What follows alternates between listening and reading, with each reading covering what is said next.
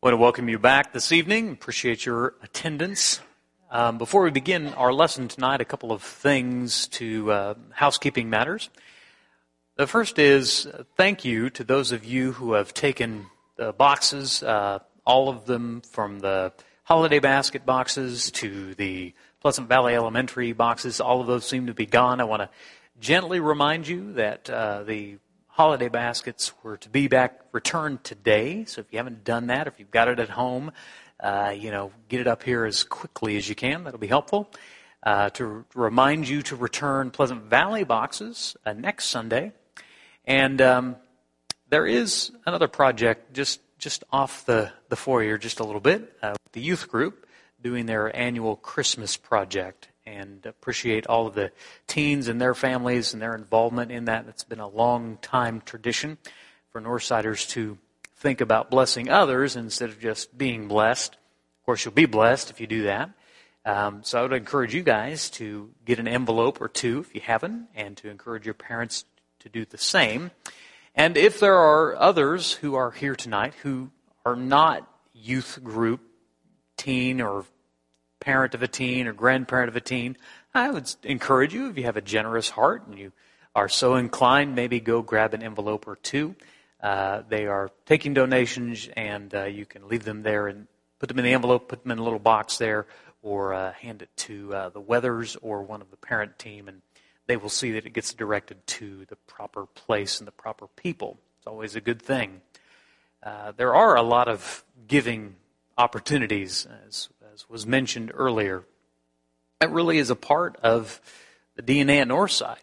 We're just a giving congregation. And since, for as long as I've been here at Northside, we've been that way. And long before I was here, Northside has always been a generous, giving people. Much of that, the left hand has no idea what the right hand is doing, and that's good. That's the way God intended it, because that's where the blessing truly comes. But there are a lot of things that happen where everyone can take the opportunity to be involved, and we certainly would encourage you to do that. So if you haven't got a box or an envelope, these are good opportunities to grow as a Christian. Jesus himself said, "It's more blessed to give than to receive." And that's not just about what you put in the plate. That's in all manner of life. It's better to give than to receive. Speaking of Jesus, we are studying his life, his teachings from the Gospel account of Luke, the Gospel according to Luke, rather. And tonight we are in Luke chapter 20, if you want to turn there, as we move forward through our series called Life with Luke. We are just barely going to get all of Luke in this year. Luke has been a long book. If you've been paying attention, if you're a textual person, you've noticed there have been sections that I've just moved over just because there's simply not enough time to get through it all going verse by verse. But we are taking sections of the chapters as we go through.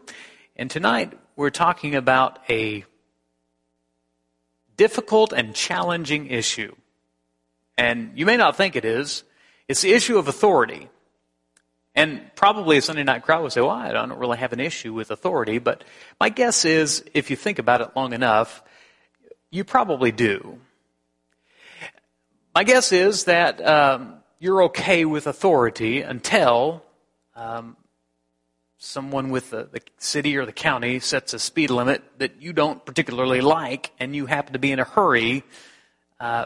You think, well, I like authority when I'm not in a hurry.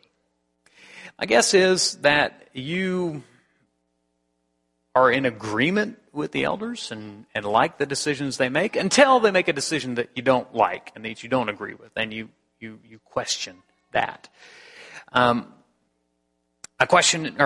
assumption is that you like the rules your parents make until they make a rule that you don't like, that kind of intrudes on your life.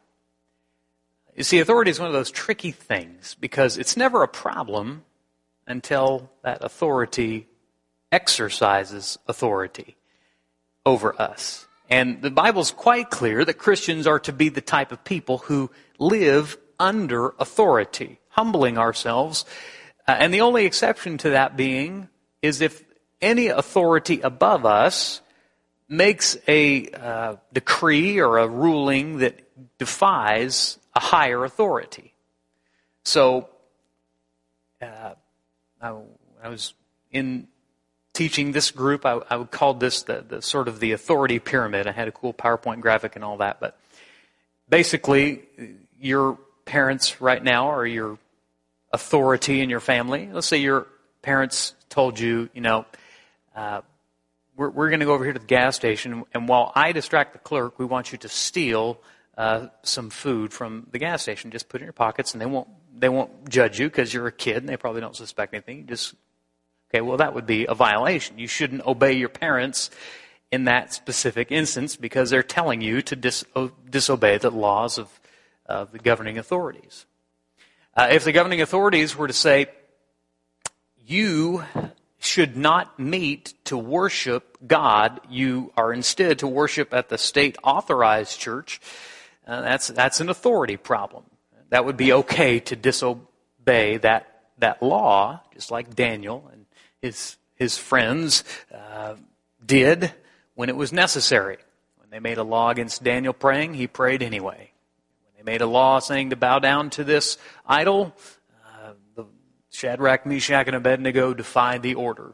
Okay? And those instances where authority goes against the will of God is the exception. But generally speaking, we are to be people who submit ourselves to authority. And that's easy to do until it's not, until it's difficult. Most people struggle with authority in some form, and most of us struggle with it in a we are defiant in subtle ways. Not directly, not out and out, but just subtly defying authority.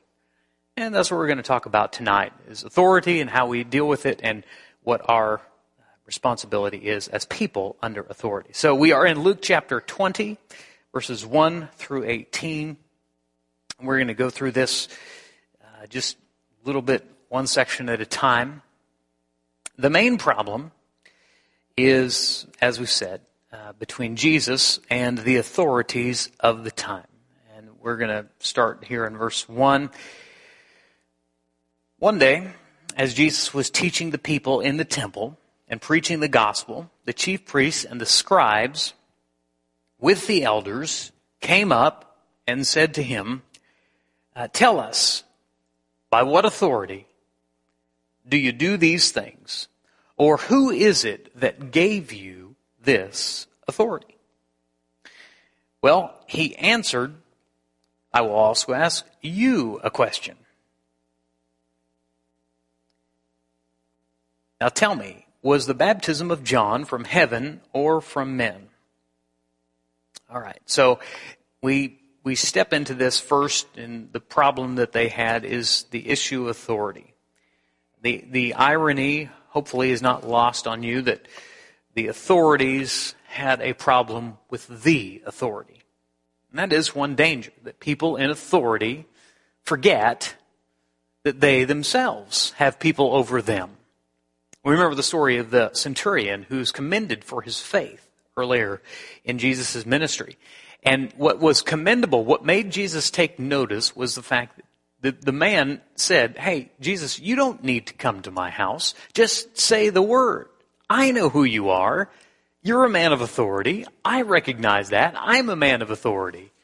And people under me, I tell them go and they go, and come and he comes, and I get that. And so I understand who you are. So just say the word. Don't trouble yourself with traveling all the way to my house. You don't need to do that." And Jesus said, "Wow, that's tremendous." Well, here you have the people, the scribes, the chief priests, the elders, who in that time, under the law, were to be the authority, the teachers, the rulers, the ones who taught God's word, and yet they had a problem with the word. It's really not just a problem for them. We can pick on scribes and Pharisees and elders, and sometimes they deserve that. But it's really a problem for all of us.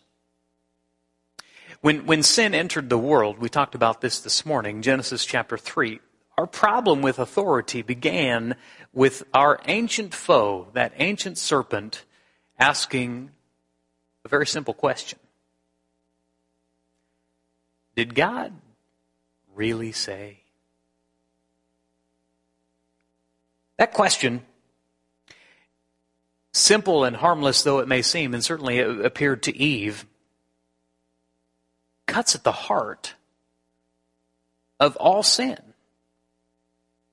It is the questioning of God Almighty. The questioning of His authority, His might, His holiness, His majesty. Did God really say? Did God really say? Most sins that we struggle with as people, all sin, has its root in defiance to God's authority. Luke, by the way, highlights several places noting Jesus' authority. Let's look at some because you're a Sunday night crowd and you want to flip through the Scriptures. So turn in your Bibles to Luke chapter 4, verse 36. We're going to look at 4 examples.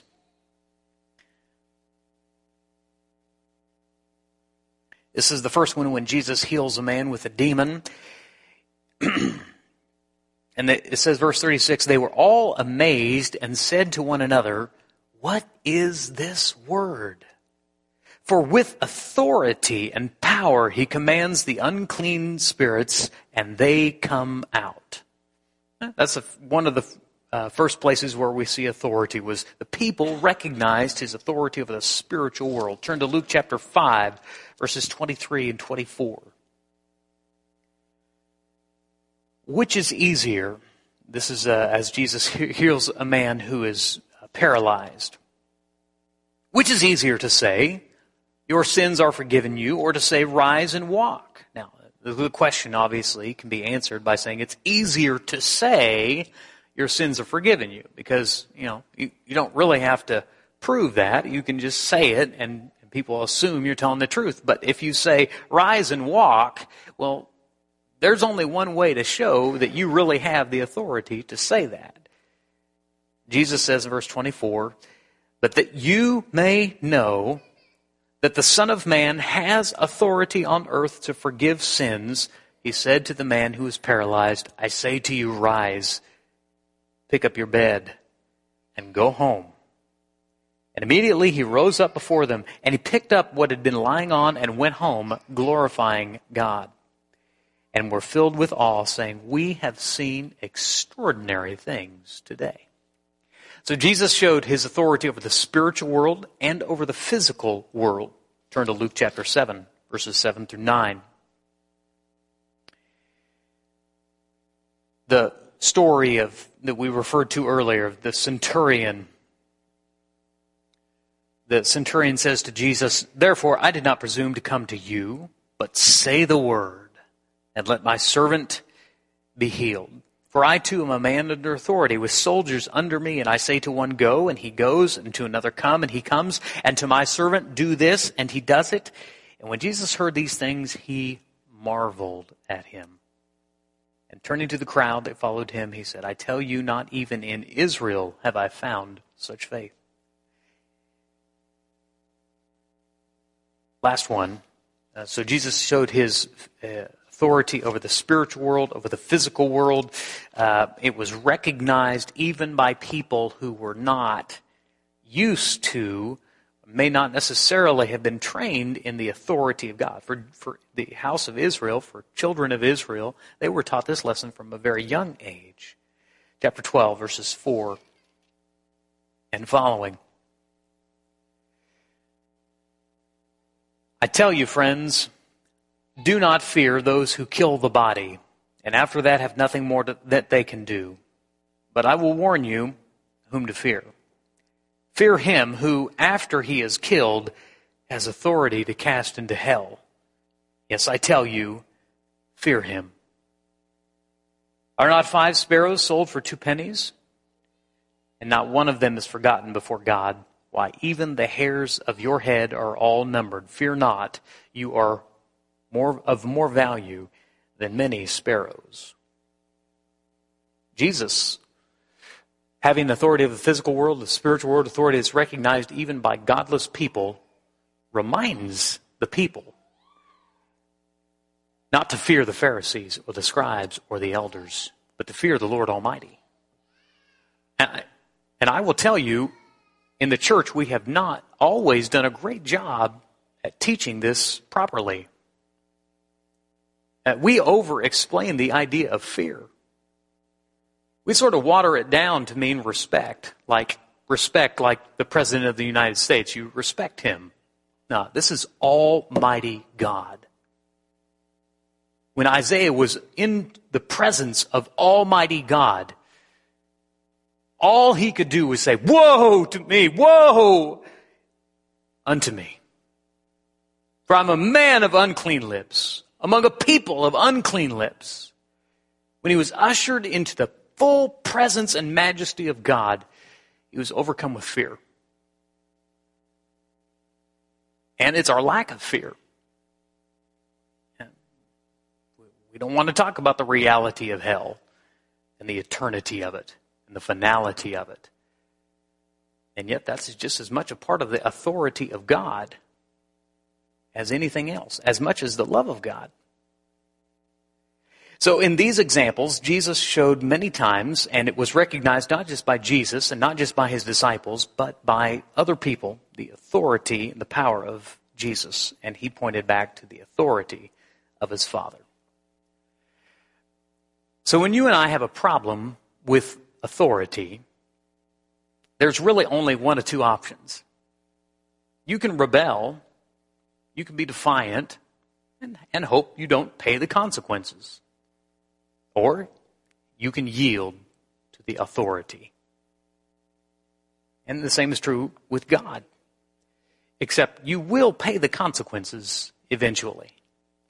And I believe one of Jesus' purposes was to keep people from facing the consequences, from encouraging them to repent and to yield to the authority and the power of Almighty God.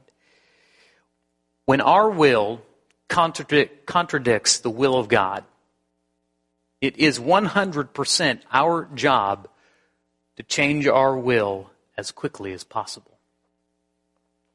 That's not a popular sentiment in today's world. We don't see many authorities that we ultimately respect,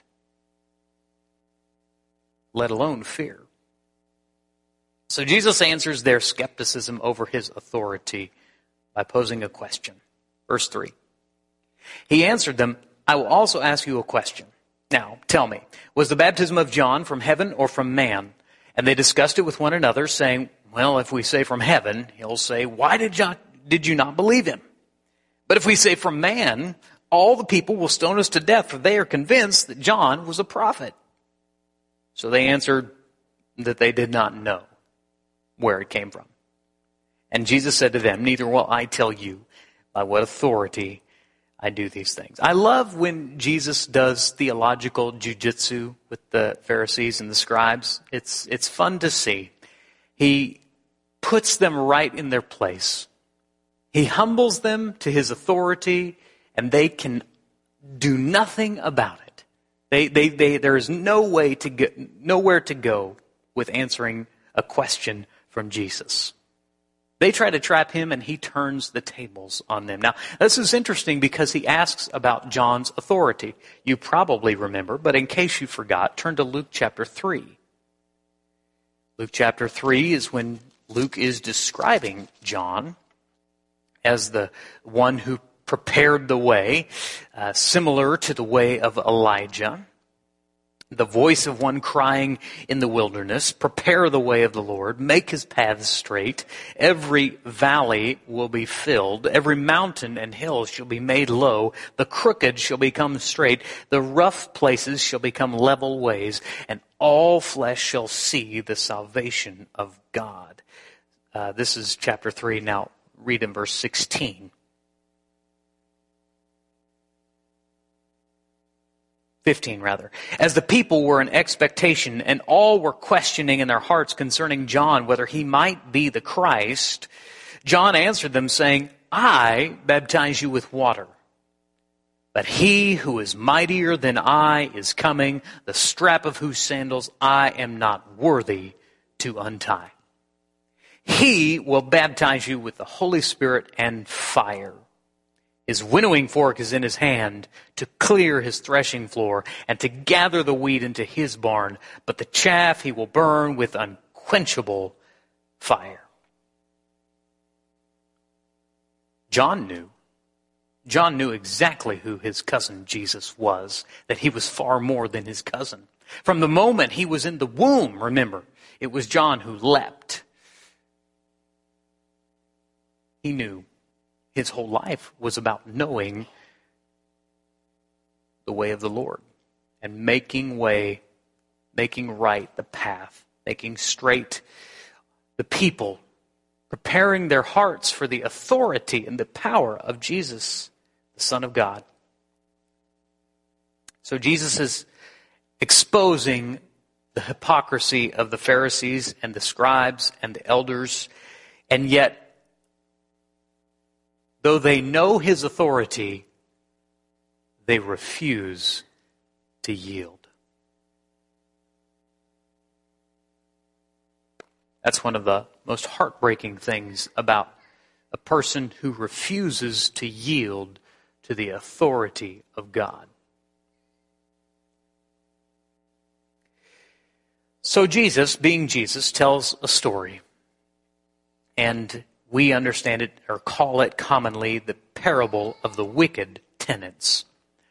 As we read it, there are some elements that we might miss, but that they certainly would have understood. Read with me if you're following along, Luke chapter 20, verse 9 and following. And he began to tell the people this parable. A man planted a vineyard and let it out to tenants and went into another country for a long while. And when the time came, he sent a servant to the tenants, so that they would give him some of the fruit of the vineyard.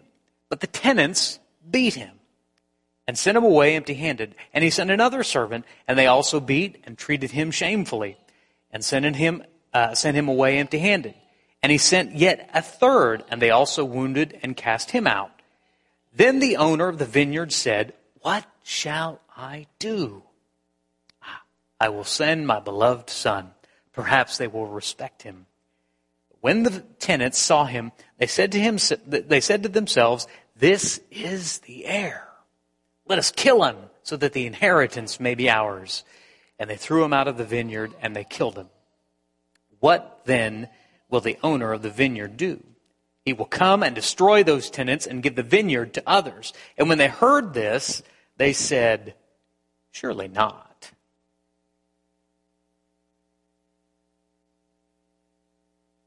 In this parable of the wicked tenants, the tenants presumed authority and they forgot who they were. And it's a story that is pointed at the leaders to whom he's addressing.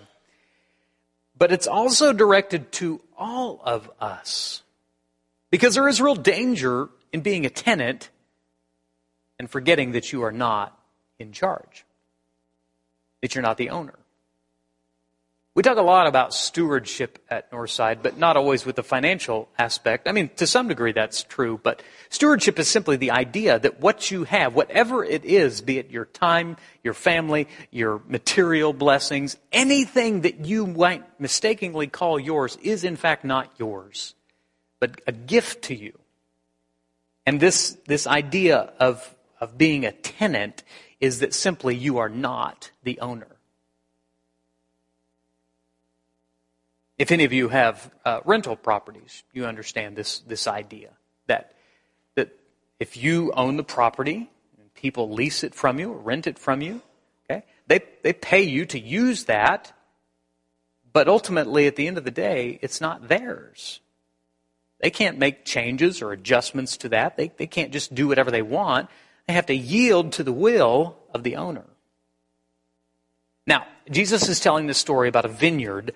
And in their minds, they are immediately thinking of several Old Testament prophecies referring to the vineyard. Isaiah chapter 5, verse 7, if you're scanning along in your Bibles. Isaiah chapter 5, verse 7. And we'll get to verse 7, but I want to read up to it. Let me sing for my beloved, my love song concerning his vineyard. My beloved had a vineyard on a very fertile hill. He dug it and cleared it of stones and planted it with choice vines. He built a watchtower in the midst of it. He hewed out a wine vat in it. He looked for it to yield grapes, but it yielded wild grapes. And now, O inhabitants of Jerusalem, men of Judah, judge between me and my vineyard. What more was there to do for my vineyard that I have not done in it? When I looked for it to yield grapes, why did it yield wild grapes? And now I will tell you what I will do to my vineyard. I will remove its hedge, and it shall be devoured. I will break down its wall, and it shall be trampled down. I will make it a waste, that it shall be pruned and hoed, and briars and thorns shall grow up. And I will command the clouds that they rain no rain upon it. For, verse 7, the vineyard of the Lord of hosts is the house of Israel. Jesus was speaking to them. He was recounting the story that God again and again and again had tried to redeem this people, this vineyard. And how did he do that? By sending his servants. Now, if you're still following along, turn to 2 Kings chapter 17. 2 Kings 17, verse 13. Yet the Lord warned Israel and Judah by every prophet and seer, saying, turn from your evil ways and keep my commands and my statutes in accordance with all the law that I commanded your fathers and that I sent to you, catch this, by my servants, the prophets. Jesus is in a short story recounting their whole history. Jesus is defining the relationship, as we might say in the modern vernacular. He is examining, look at what's happened between you and us, between God and his people, again and again and again. God sent his servants, the prophets, and you ignored them, or you beat them, or you killed them. And finally, now, and they don't fully understand this, he sent his son.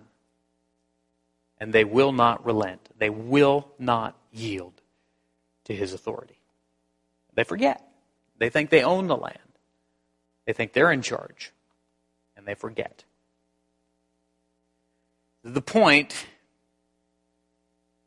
leads us to verse 17, Luke chapter 20. But he looked directly at them and he said, what then is this that is written? And they have defied.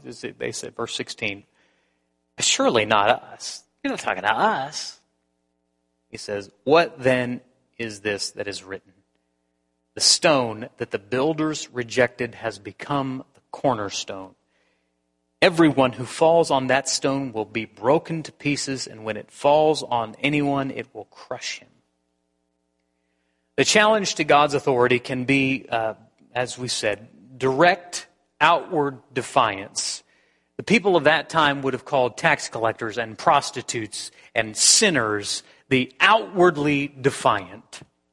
The ones who were like in the prodigal son, the younger son, who just defied the father and rebelled against him and squandered everything. But there is another more subtle, more dangerous, more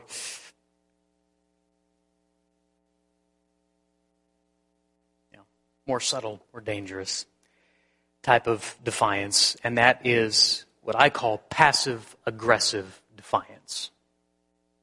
You know what passive-aggressive people are? Passive-aggressive people are people that you say, I would like this done. And they kind of just don't do it. But they don't just say, no, I'm not going to do that. They just they smile and they be polite, and then they just don't do it. That's passive-aggressive. That's defiance. Perhaps you have people like that in your workplace. You have an employee or even a boss that defies the will of the owner, but does so in a polite and smiling way. These were the Pharisees and the chief priests and the scribes. They were much more so. They would claim all day long how they yielded to the authority of God. Look how they dressed. Look at the robes. Look at the phylacteries. Look at the way that they pray. Look at the way that they offer. They are living their entire lives in submission to the authority of God, at least so it seemed. But Jesus knew their hearts.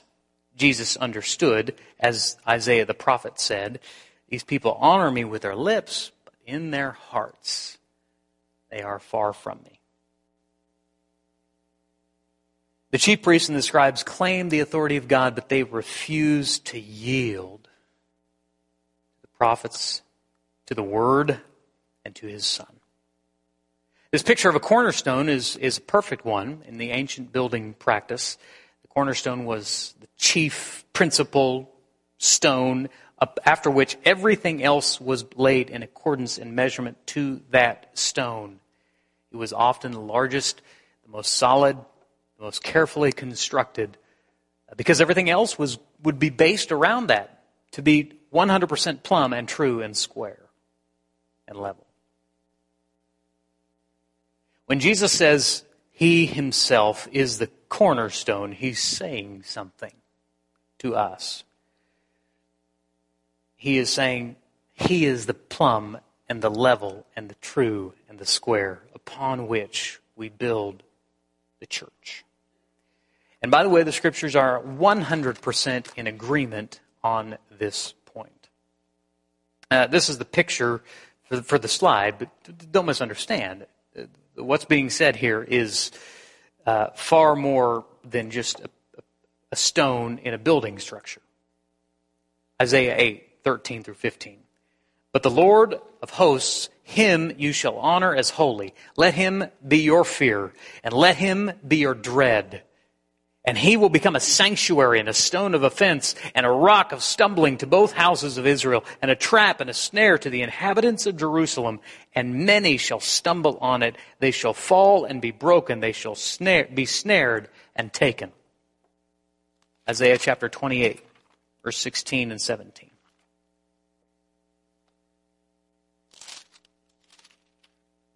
So this is what the sovereign Lord says. See, I lay a stone in Zion, a tested stone, a precious cornerstone for a sure foundation. The one who trusts will never be dismayed. I will make justice the measuring line and righteousness the plumb line. He was the perfect cornerstone. That metaphor continues not just in the Old Testament, but in the New Testament. Matthew chapter 16. The scripture you probably are familiar with. Matthew chapter 16, verses 16 and following. Simon Peter replied, You are the Christ, the Son of the living God. Jesus answered him, Blessed are you, Simon Bar-Jonah, for flesh and blood has not revealed this to you, but my Father who is in heaven. And I tell you that you are Peter, and on this rock I will build my church, and the gates of hell shall not prevail against it. Now, probably a Sunday night crowd has heard many times. Need to spend too much time on it, but Jesus was not talking about building the church on Peter. Jesus was talking about, and if we understand the metaphor of cornerstone, Jesus was talking about Himself. You, Petra, small stone. And on this rock, massive, foundational stone. Who is that? What is this massive foundation of stone? What's the verse right before? You are the Christ, the Son of the living God. The church to be built, founded on Him as chief cornerstone. And this is what Paul says, writing to the church, last verse at Ephesus. Ephesians chapter 2, 19 through 21. Consequently, you are no longer foreigners and aliens, but fellow citizens with God's people and members of God's household, built on the foundation of the apostles and the prophets, with Christ Jesus Himself as the chief cornerstone. In Him, the whole building is joined together and rises to become a holy temple in the Lord. I was having a conversation with somebody this morning after services. They had an understanding. They said, well, if all I need to do is repent and be baptized, is it really necessary for me to be at church? Thinking quickly, I thought, what is the most visual thing I can do? So I said, stick out your hand. And he did. And I took his finger and I said, is it okay if I cut that off? He said, well, no. I said, the scriptures tell us that we in Christ are the body of Christ, that every part needs all the others. If you are in Christ, that's repentance, baptism, what we talked about this morning, that gets you into the body. But why would you go then and remove yourself from the body? Romans chapter 12, 1 Corinthians chapter 12, every part needs to be functioning and present. May we build our lives on the chief cornerstone. This is the application part. There is a God. I don't think a Sunday night crowd will argue with that. The second part is, He's not you. You're not in charge. I'm not in charge. A very helpful question is, then who's in charge? Psalm 118, the stone that the builders rejected has become the cornerstone. He is the cornerstone. We either yield to Him or be crushed by Him. So may we align our lives with Him. May we yield to Him. May we fear Him. We let Him be the standard. May His cornerstone be the standard for our lives as living stones. I want to finish by reading a section of Scripture from 1 Peter chapter 2. And you'll oblige me, I would ask that you turn there to 1 Peter chapter 2. Verses 4 through 7. Verse 4. As you come to Him, a living stone rejected by men, but in the sight of God, chosen and precious, you yourselves like living stones are being built up as a spiritual house, to be a holy priesthood, to offer spiritual sacrifices acceptable to God through Jesus Christ. For it stands in Scripture, behold, I am laying in Zion a stone, a cornerstone, chosen and precious. Whoever believes in Him will not be put to shame. So the honor is for you who believe. But for those who do not believe, the stone that the builders rejected has become the cornerstone, and the stone of stumbling, a rock of offense. They stumble because they, catch this, disobey the word, as they were destined to do. You are a chosen race, a royal priesthood, a holy nation, a people for His own possession, that you may proclaim the excellencies of Him who called you out of darkness into His marvelous light. Once you were not a people, but now you are God's people. Once you had not received mercy, but now you have received mercy. Beloved, I urge you, as sojourners and exiles, to abstain from the passions of the flesh which war against your soul. Keep your conduct among the Gentiles honorable, so that when they speak against you as evildoers, they may see your good deeds and glorify God on the day of visitation. Now, look what Peter says. It's full circle here. Verse 13. Be subject, for the Lord's sake, to every human institution, whether it be to the emperor or supreme or to governors, as sent by Him to punish those who do evil and praise those who do good. For this is the will of God, that by doing good you should put silence to the ignorance of foolish people. Live as people who are free, not using your freedom as a cover-up for evil, but living as servants of God. Honor everyone. Love the brotherhood. Fear God. Honor the emperor. May we not forget that Jesus is the chief cornerstone, the ultimate authority. And as we live our lives, may we yield to Him in every way. Now, my guess is that on a Sunday night crowd, as we near the 7 o'clock hour, that there are not many who are outwardly defiant toward the living God. That everyone here knows the reality of the Lord Almighty, eternity in hell, the seriousness of sin. My guess is that what we struggle with when it comes to authority is that subtle, passive-aggressive defiance of the heart. That little by little refusing to yield to His righteous authority. Have you forgiven your enemies? Have you prayed for those who persecute you? Have you put first the kingdom of God and His righteousness? You can go through the teachings of Jesus and just simply ask yourself, have I yielded fully and totally, completely? Not just outwardly, but inwardly, where it counts the most. Tonight, if you have not been yielding to God and you need to repent in a public way, or you would ask for our prayers, we're glad to do that with you. If you have not yielded in the most eternal sense and prepared for eternity and to stand before the almighty living God, if you're not prepared to stand before Him, and if you are not in Christ, you are not. And I beg that you would come, and we'll help you begin tonight by taking the first step toward Jesus and living a life for the rest of your days within Christ. If you have a need tonight, please come as together we stand and sing.